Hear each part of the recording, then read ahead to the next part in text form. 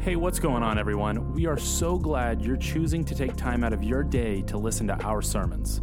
Our prayer for you is that these messages would not replace your belonging to a local church, but would only be supplemental in your walk with Jesus. With that being said, we love you and we hope you enjoy the message today.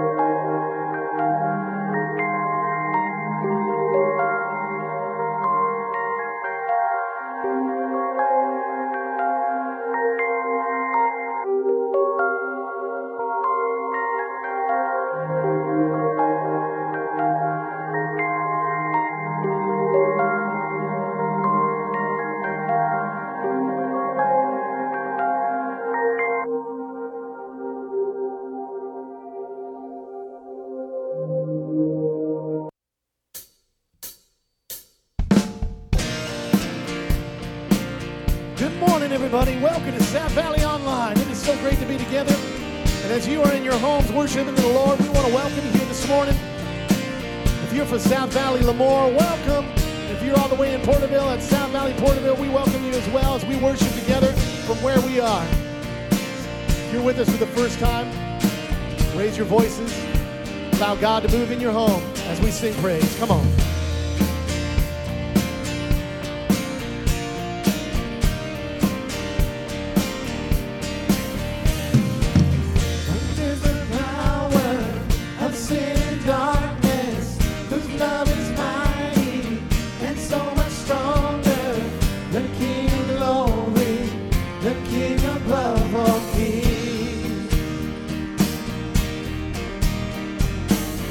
Shakes the whole earth with holy thunder and leaves us breathless in awe and wonder. The King of glory, the King above all kings. Come on. This is amazing grace. This is a daily love. That you would take my place. That you would bear my cross. You lay down your life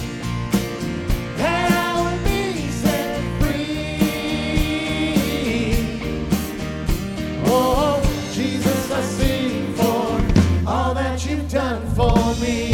Yeah.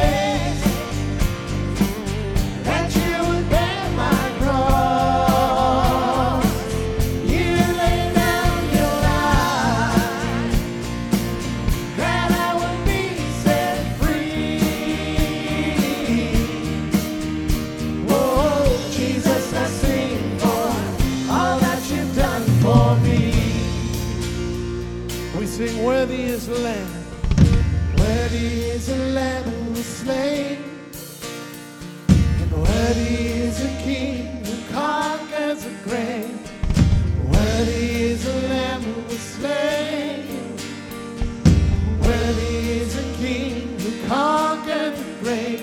We sing, worthy is the Lamb who was slain, and worthy is the King who conquered the grave. Worthy is the Lamb who was slain, worthy, worthy, worthy. Oh, this is amazing grace. This is unfailing love, that you would take my place, that you would bear my cross. You laid down your life, that I would be set free. Oh, Jesus, I sing for all that you've done for me.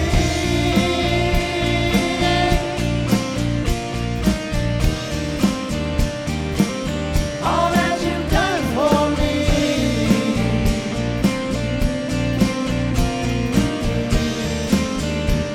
Oh Lord, all that you've done for me. Amen, amen, amen.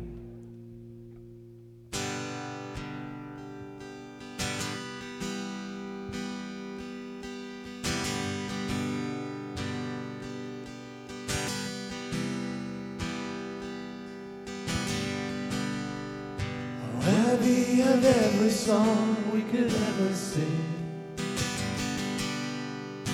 worthy of all the praise we could ever bring, worthy of every breath we could ever breathe. We live for you. Come on.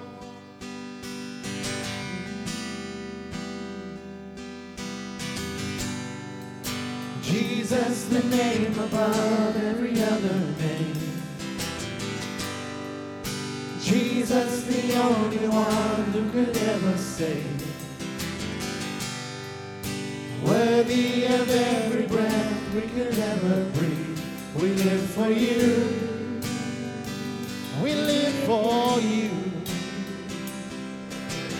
Holy, there is no one like you. There is none beside you. Open up my eyes in wonder and show me who you are, and fill me with your heart and lead me in your love to those around me.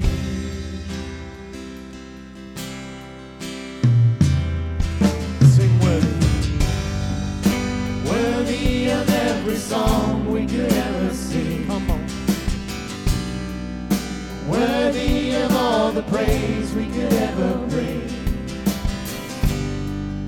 Worthy of every breath we could ever breathe. We live for you. Yeah. Sing Jesus. Jesus, the name above every other name. Jesus, the only one who could ever save. Worthy of every breath we could ever breathe. We live for you. Lord, we live for you. We sing holy, there is no one like you. There is none beside you. Open up my eyes in wonder and show me who you are and fill me with your heart and lead me in your love to the Sing holy. around me. Sing holy, there is no one like you. There is none beside you. Open up my eyes in wonder and show me who you are and fill me with your heart and lead me in your love to those around me. I will build my life upon your love. It is a firm foundation. I will put my trust in you alone, and I will not be shaken. I will build my life upon your love. It is a firm foundation. I will put my trust in you alone, and I will not be shaken. I will build my life upon your love. It is a firm foundation. I will put my trust in you alone, and I will not be shaken. Holy, there is no one like you. There is none beside you. Open up my eyes in wonder and show me who you are and fill me with your heart and lead me in your love to those around me. Sing holy, there is no one like you. There is none beside you. Open up my eyes in wonder and show me who you are and fill me with your heart and lead me in your love to those around me. Sing, I will build my life upon your love. It is a firm foundation.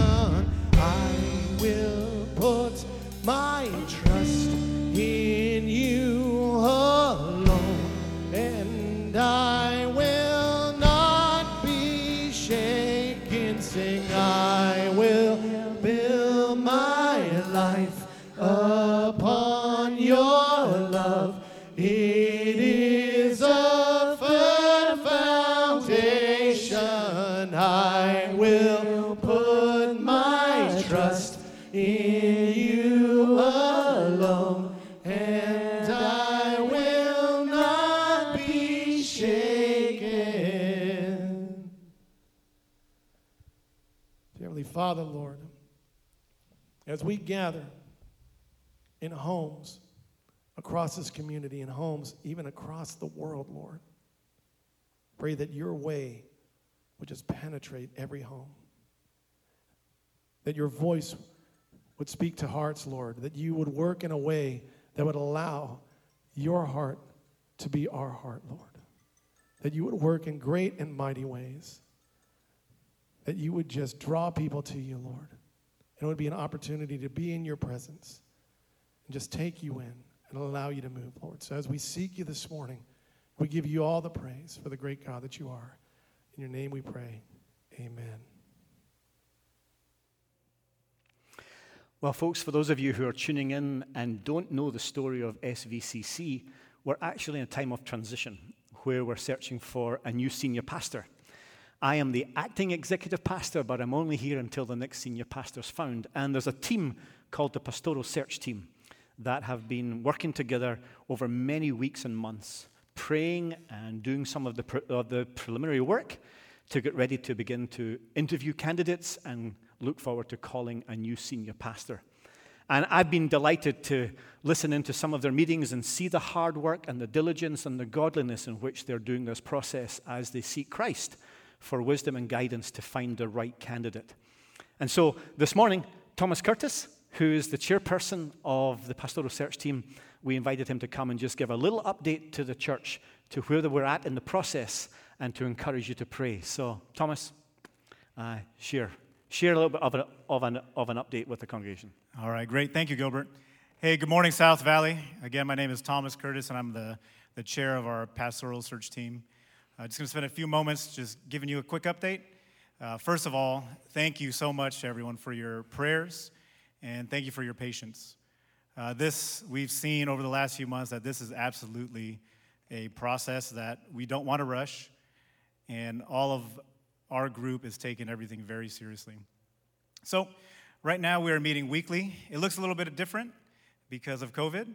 We are meeting via Zoom, but we still are meeting weekly. And with that being said, we are pushing forward.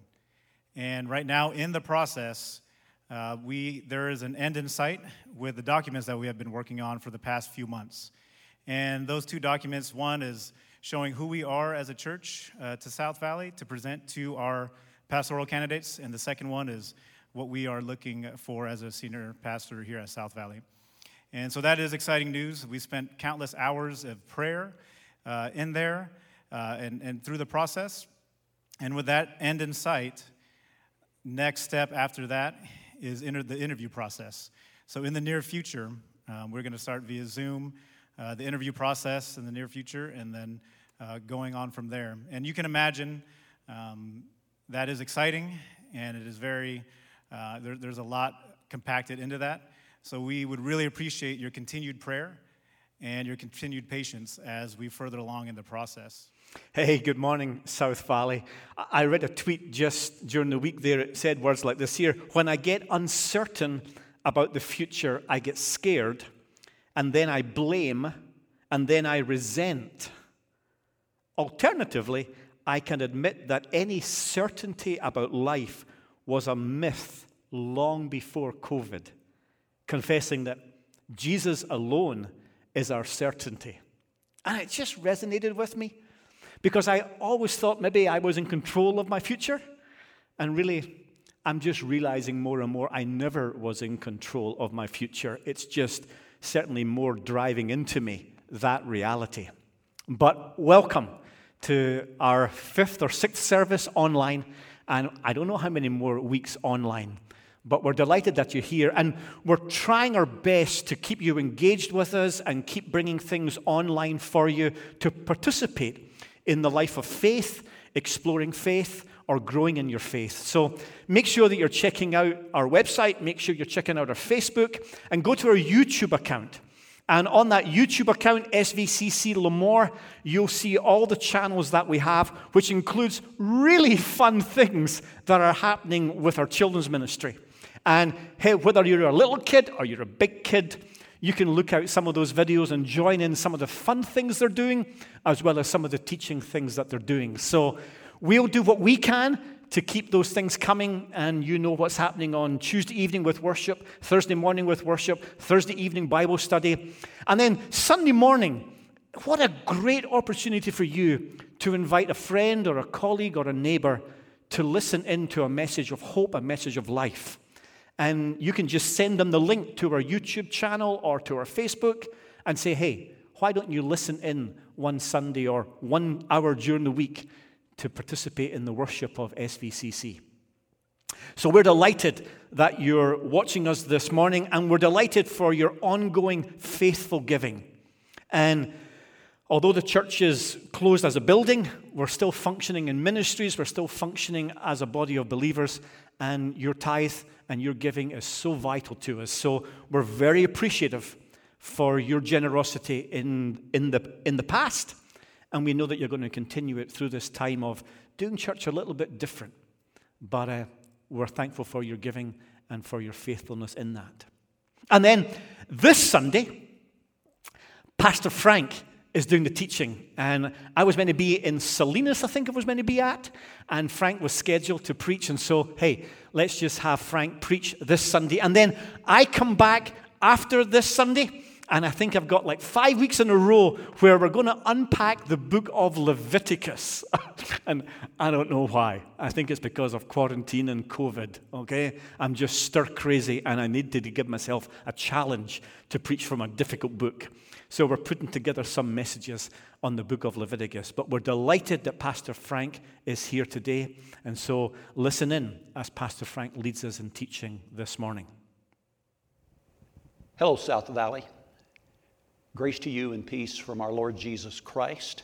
I want to welcome you to today's service, and even to those of you who aren't part of South Valley Community Church's family.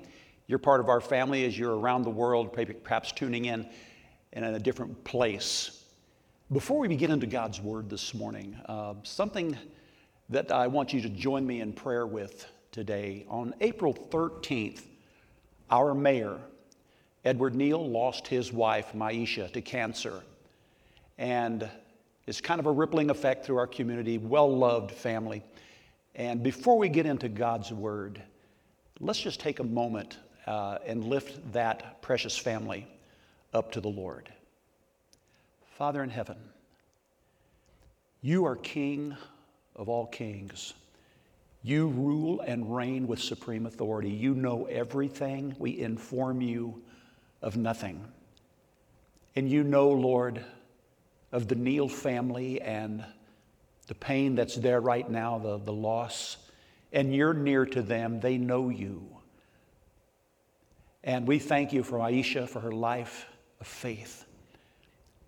But we lift up our mayor, Edward, and pray for strength for their family. Lord, give them strength as they walk through this very difficult day. And Father, again, we want to remember the other churches in our community, Grace Baptist and the Nazarene Church and Koinonia Fellowship, and Father, so many others that are meeting online for their services today. We pray, Lord, you would bless those congregations, though they're not together physically, that they would be together, Lord, in their worship. Bless our time together. Open our hearts, give us understanding. We ask it in Jesus' name. Amen. Well, if you will get your Bible and open it to Mark chapter 14, I want to bring a message this morning that I've entitled The Fragrance of Extravagant Love. Mark chapter 14. When the unbelieving world examines the Christian, they often have a difficult time figuring us out. In terms of their own worldview, their philosophy is basically one of selfishness and getting, while the Christian philosophy is one of selflessness and giving. And let's face it, rarely, if ever, does Hollywood ever portray a genuine Christian in a positive way. More often than not, Christianity is lampooned, and we're made to come off as weird or eccentric. And folks, it's always been that way. God-centered people in a man-centered world are indeed a mystery, an enigma, something difficult to understand. They look at us and why would a people who are already engaged with the busyness of life take additional time to render service to God? Why would they tithe their income when they're already taxed enough? Why would they choose to deny themselves any pleasure at all when life is so short? These things don't make a lot of sense to those who don't know Christ. When people in the world see Christians in the midst of a horribly trying circumstance and they refuse to be devastated by it, but rather they turn to God in faith, and even when they don't understand, it baffles some people.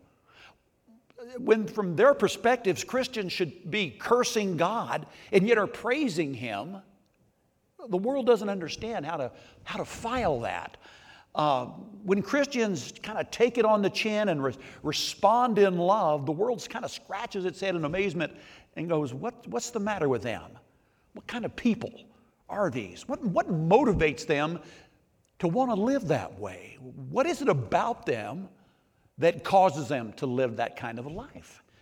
Well, a simple answer to that question would be very similar to something the Apostle Paul said in 2 Corinthians chapter 5 and verse 14. He said that it is the love of Christ that compels us. We have come into a relationship with the living God. He's loved us, He's reached out to us, He's forgave us, and now He walks with us through even the hardest times of life. He has given meaning and purpose to our lives. And all we have, folks, we owe to Him. We owe it all to Him. Nothing we could ever do would be enough to repay Jesus for all that He's done for us. He lives in us. He empowers us by His Spirit to face life and to face the difficulties that it brings from an entirely different point of view. We have a whole different perspective. And our love for Him causes us then to live for Him. Love for Jesus is the motivating force, isn't it? And the longer we know Him, the more we love Him. There's nothing too great to do for our Lord Jesus Christ. Nothing too much that we can give. In Mark 14, it tells the story of a woman's love for her Lord. Now, Mark does not mention her name, as we'll look at the text here in just a moment.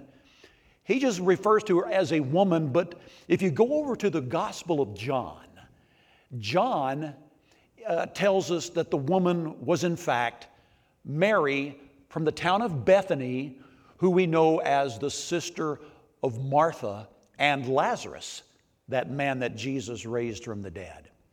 Now, if you have your Bible, the scene unfolds just days before the Passover and the crucifixion of our Lord. Verse 1. After 2 days, it was the Passover and the Feast of Unleavened Bread. And the chief priests and the scribes sought how they might take Him by trickery and put Him to death. But they said, not during the feast, lest there be an uproar of the people. And being in Bethany at the house of Simon the leper, as he sat at the table, a woman came having an alabaster flask of very costly oil of spikenard. Then she broke the flask and poured it on his head. But there were some who were indignant among themselves and said, why was this fragrant oil wasted? For it might have been sold for more than 300 denarii and given to the poor. And they criticized her sharply. But Jesus said, let her alone. Why do you trouble her? For she has done a good work for me. For you have the poor with you always, and whenever you wish, you may do good to them, but me you do not have always. Now she has done what she could. She has come beforehand to anoint my body for burial. And assuredly I say to you, wherever this gospel is preached in the whole world, what this woman has done will also be told as a memorial to her. What an incredible scene. I want us to first of all consider Mary's love. Very simple outline today. First of all, Mary's love. Those who are in love with Jesus are overflowing with gratitude to Him. Sometimes they do strange things that indicate their love for Him. At least outwardly they appear strange. Now, Mary loved the Lord. Jesus had been a real friend to her. He had filled her life with hope. He had been there during some of the most difficult times of her life. Certainly, one of those difficult times was when her brother Lazarus had died. And Jesus shows up on the scene 4 days after they buried him and raises him miraculously back to life. But Mary had experienced the wonderful love that Jesus had for her. He was not like any other man she had ever known. He was a powerful man. He could speak and cause the storms to cease, the demons to flee, the dead to be raised. Little children, far from being afraid of him, ran to his arms. He was wise, and he was always pointing people to God. And he had reached out to her, and how could she ever thank him? Well, one evening, she found herself in the home of somebody she undoubtedly knew well. They were from Bethany. It's a village, not a town. And she's in this home with a number of others, and they're having this meal together. And she no doubt thought that this may be the last chance I have to really show Jesus how much I love him and am devoted to him. And so she sees this opportunity. And she took this alabaster flask, this vial of oil, very costly perfume, and she broke it and she began to pour it on him. We learn from the text that the perfume was worth over 300 denarii. A denarii was a day's wage in that day. In other words, this was worth over a year's wages. You talk about extravagance. Why would she do such a thing? Well, this was like Mary. Mary had an attitude of devotion to Jesus, and this is not the first time we've seen it displayed. You could go back in the Gospels a ways, and you would find her in another setting, sitting at the feet of Jesus. All of the while, her sister Martha is scurrying about, preparing a meal, serving everybody there. And Martha finally gets a little frustrated with her sister and says, "Lord, tell her to help me." And Jesus actually commended her for being the one who stood there and hung on every word he was teaching. Mary's devotion is a lesson to us, folks. The mark of a true believer is that he or she is someone who genuinely is in love with Jesus. Mary's love moved her. She held nothing sacred, held nothing too precious to give to him, and what she gave was worth more than a year's wages. Consider how much that is. To really get a feel for it, you just kind of need to calculate that and translate that into today's economy. Consider for a moment how much you make in a year. What's your gross salary and benefits? What is the total package for an entire year? Now add approximately 3 more months to that, because what she offered was worth over 300 days' work. There are only 260 weekdays in an average year, and that includes time we take off for vacation. Now get that figure in your head for a minute. And when you do, you will have the figure of what she gave. Over a year, if you gave over a year of your income to the Lord, that's what she did. That's a lot. That's what we would call extravagant. And no doubt what she gave cost her. Now there's no indication that Mary, Martha, or Lazarus was wealthy. The very fact that they lived in this little village probably indicates that they weren't that wealthy. But what she gave cost her. Just like if you gave a year's wages, it would cost you. But folks, that is the mark of genuine love. That is the mark of Christian giving. If our giving never costs us, then our giving never really means anything. In 2 Samuel chapter 24, King David wanted to make a sacrifice to God, and he approached a man by the name of Araunah, who was a Jebusite. And David approached him about buying his threshing floor. And David said, "I would like to purchase that. I want to build an altar and make a sacrifice to God." Well, Araunah, he was loyal to his king, and And what he wanted to do is he said, look, I'll give you the threshing floor, I'll give you the wood, I'll even give you the oxen for the sacrifice. But David would not accept it. He told Araunah that he wanted to buy it for a price. And he said this, for I will not offer burnt offerings to the Lord my God, which costs me nothing. You see, David recognized, as should we, that for an offering to be meaningful, it must cost us something. But even though it cost Mary a great deal, she rejoiced in the fact that she had been given the wonderful privilege to pour it out on her Lord. It wasn't a burdensome gift. It wasn't metered out. It was a gift of love, and it was a gift which was an example of the fragrance of genuine love for her Lord Jesus Christ. And we can't know for certain what was in Mary's mind as she worshiped the Lord with her aromatic treasure. But the Lord gave a profound theological purpose for it. And in coming to her defense, Jesus praised her devotion as a good deed. And he used the occasion to signal the coming of his own death. And if you'll read through the Gospels, you'll see that Jesus often spoke about his impending death in Jerusalem. It was almost like Mary had some insight into what Jesus had been saying all along. And she said, it's now or never. I'm going to pour this out as an offering to the one I love so much. You see, the first step in preparing a body for burial was to rinse it in water and then anoint it with a perfumed oil. And Jesus said she has done this in advance. Philip Keller wrote a book called Rabboni, and he describes the effect of Mary's worship. Listen to what he writes. The delicious fragrance ran down over his shining hair and thick beard. It enfolded his body with its delightful aroma. Even his tunic and flowing undergarment were drenched with its enduring pungency.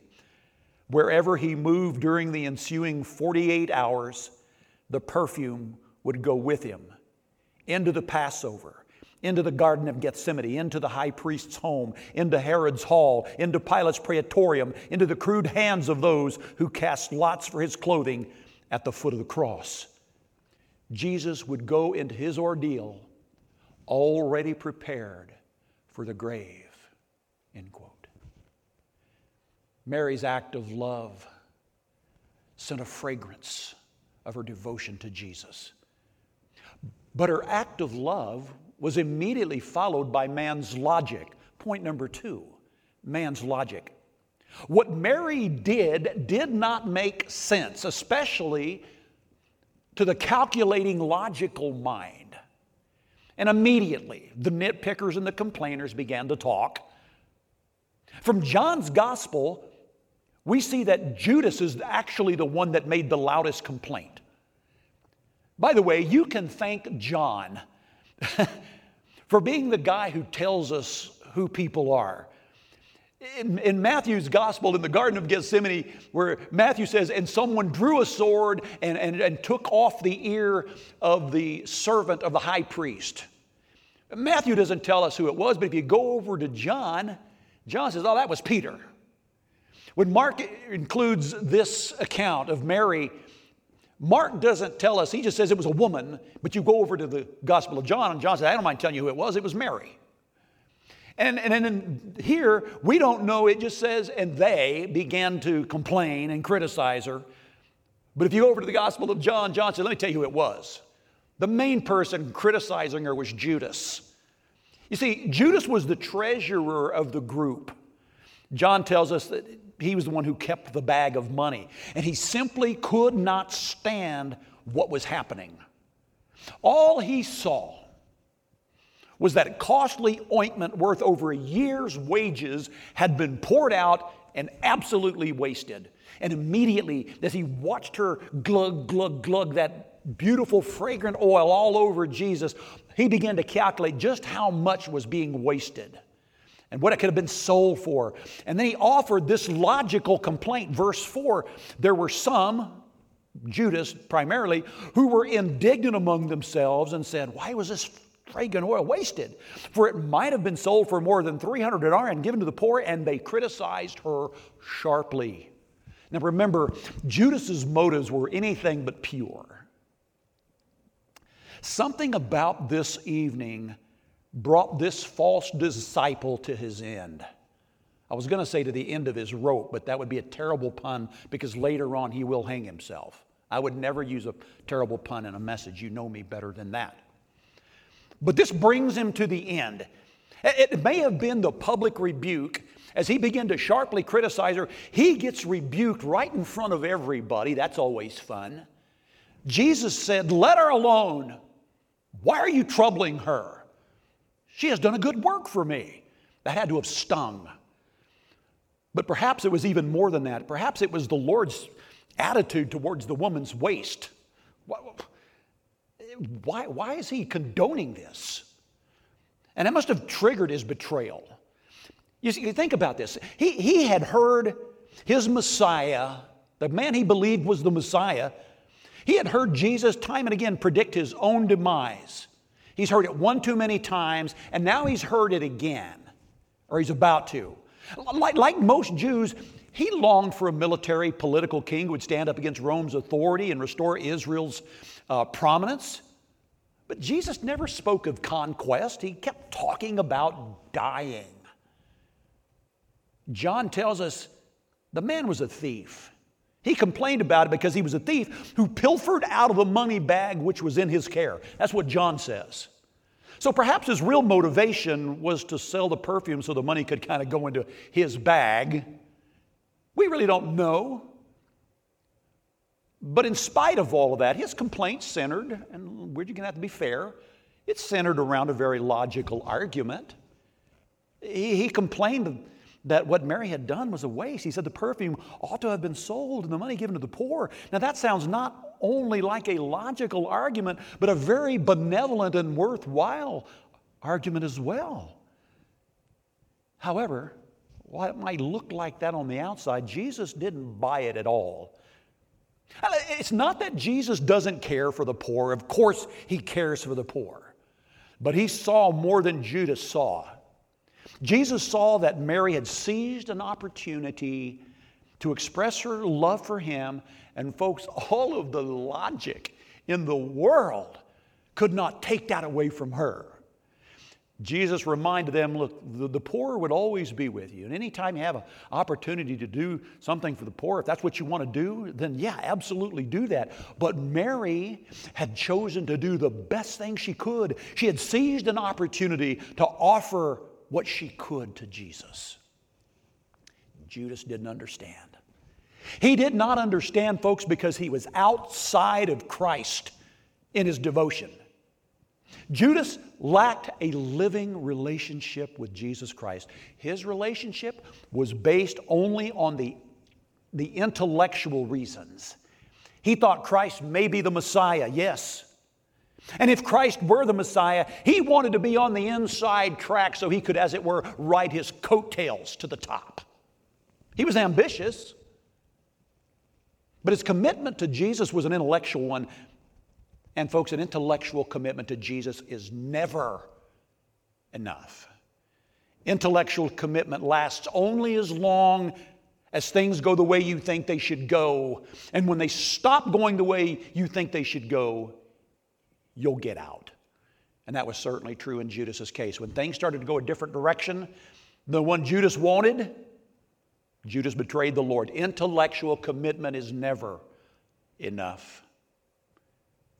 So we see Mary's love and we see man's logic, but let's bring it home and learn the Lord's lesson. Thirdly, the Lord's lesson. In the midst of the complainers, Jesus gives us an exhortation. He gives us the answer for the question, what determines a true good work? Verse 6. But Jesus said, let her alone. Why do you trouble her? She has done a good work for me. What Jesus is saying is that motives are what really count. Why did Mary do this good work? She did it because she loved Jesus. She offered that very costly perfume, folks, out of a heart motivated by love. Her motives were right. And Jesus saw that. He looks not merely on the outward work, but he looks at the motives of the heart. And if our motives are right, that's what really counts. For Christian service to really count, folks, it must be done unto the Lord. Christian service that is not done because of our love for Jesus is not true Christian service. But service offered, I love this, even imperfect service will always be accepted if we do it because we love Jesus. Notice what else Jesus said. Verse 8, she has done what she could. Think about this. It's not what you can't do, but it's what you can do that matters.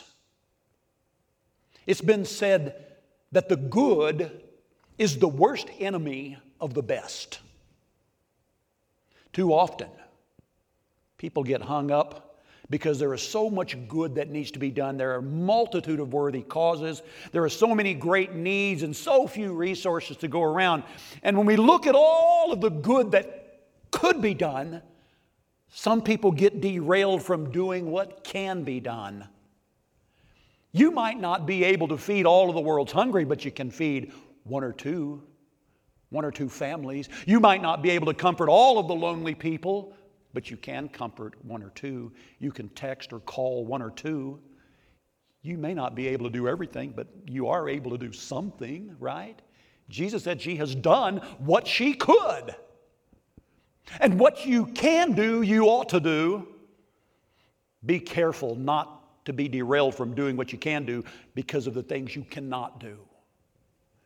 There are many good things, but the best thing is the thing God is calling you to do now. In Mary's case, the good thing was selling the ointment and giving the money to the poor. The best thing was to use it to truly worship Jesus by anointing Him. She did what she could. She did the best thing. The question put to us then is one of what can we do? What is God calling us to do? When Mary expressed her love for Jesus in that extravagant way, here's what John tells us.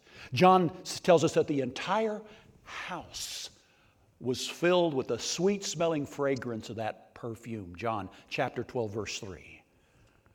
What Mary did was a beautiful thing. It was true worship. And it was an example of her genuine love for Jesus Christ. Think about this, folks. It doesn't make a lot of sense to the world when we express that kind of devotion to Jesus. To those of us who love Jesus, though, this makes sense. We understand Mary, don't we? We understand that moment when she said, "It's all for Him. Every drop is for my Lord." You see, we know that when we truly give ourselves in worship to Him, our lives are filled with the sweet-smelling fragrance of His wonderful love. God is calling all of us to give ourselves to Him. Somebody once wrote this: the challenge for the Christian is not to be willing to die for Jesus, but to be willing to live for Jesus.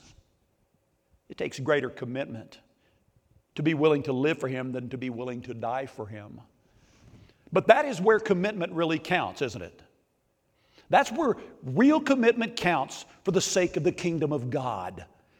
It is living for Jesus and the living of Him through us that we really accomplish kingdom work. The question of living for Jesus revolves around the simple question, what can I do? What can I do? God has gifted each one of us. He's given everyone different abilities. What do you have? Don't focus on what you don't have. What do you have? What can you do well? All of us can do something. None of us are without some ability, some measure of talent. Our gifts may not be great, but they are ours. So can I just conclude by saying this? Respond to Him today by offering yourself first as a sweet-smelling sacrifice to God. Place yourself in the offering that is taken to Him. Then offer those gifts of what you can do in the service of His kingdom. And as you do, you're going to find that He will not only accept them, He'll rejoice over them. From your life will come, folks, a sweet aroma, a genuine fragrance of love for your Lord. Into your life will come the joy that belongs to those who are in His service and in His will. So before we close this morning, ask yourself this: what can I do? Yeah, we're not meeting together physically anymore. But let me remind you of something that happened. Early in the church, the Christians experienced the day of Pentecost together. And it says that they were all together and thousands were being saved and thousands more were coming to Christ. And then there arose this great persecution, Acts tells us, and the disciples at that point were scattered.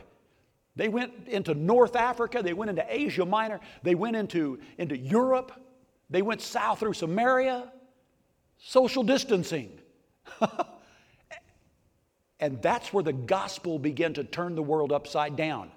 What's happening today, in our world today, it is not a hindrance to the kingdom of God. It's for the furtherance of the kingdom of God. There's something you can do from where you're sitting today. You can pick up a phone. You can write a letter.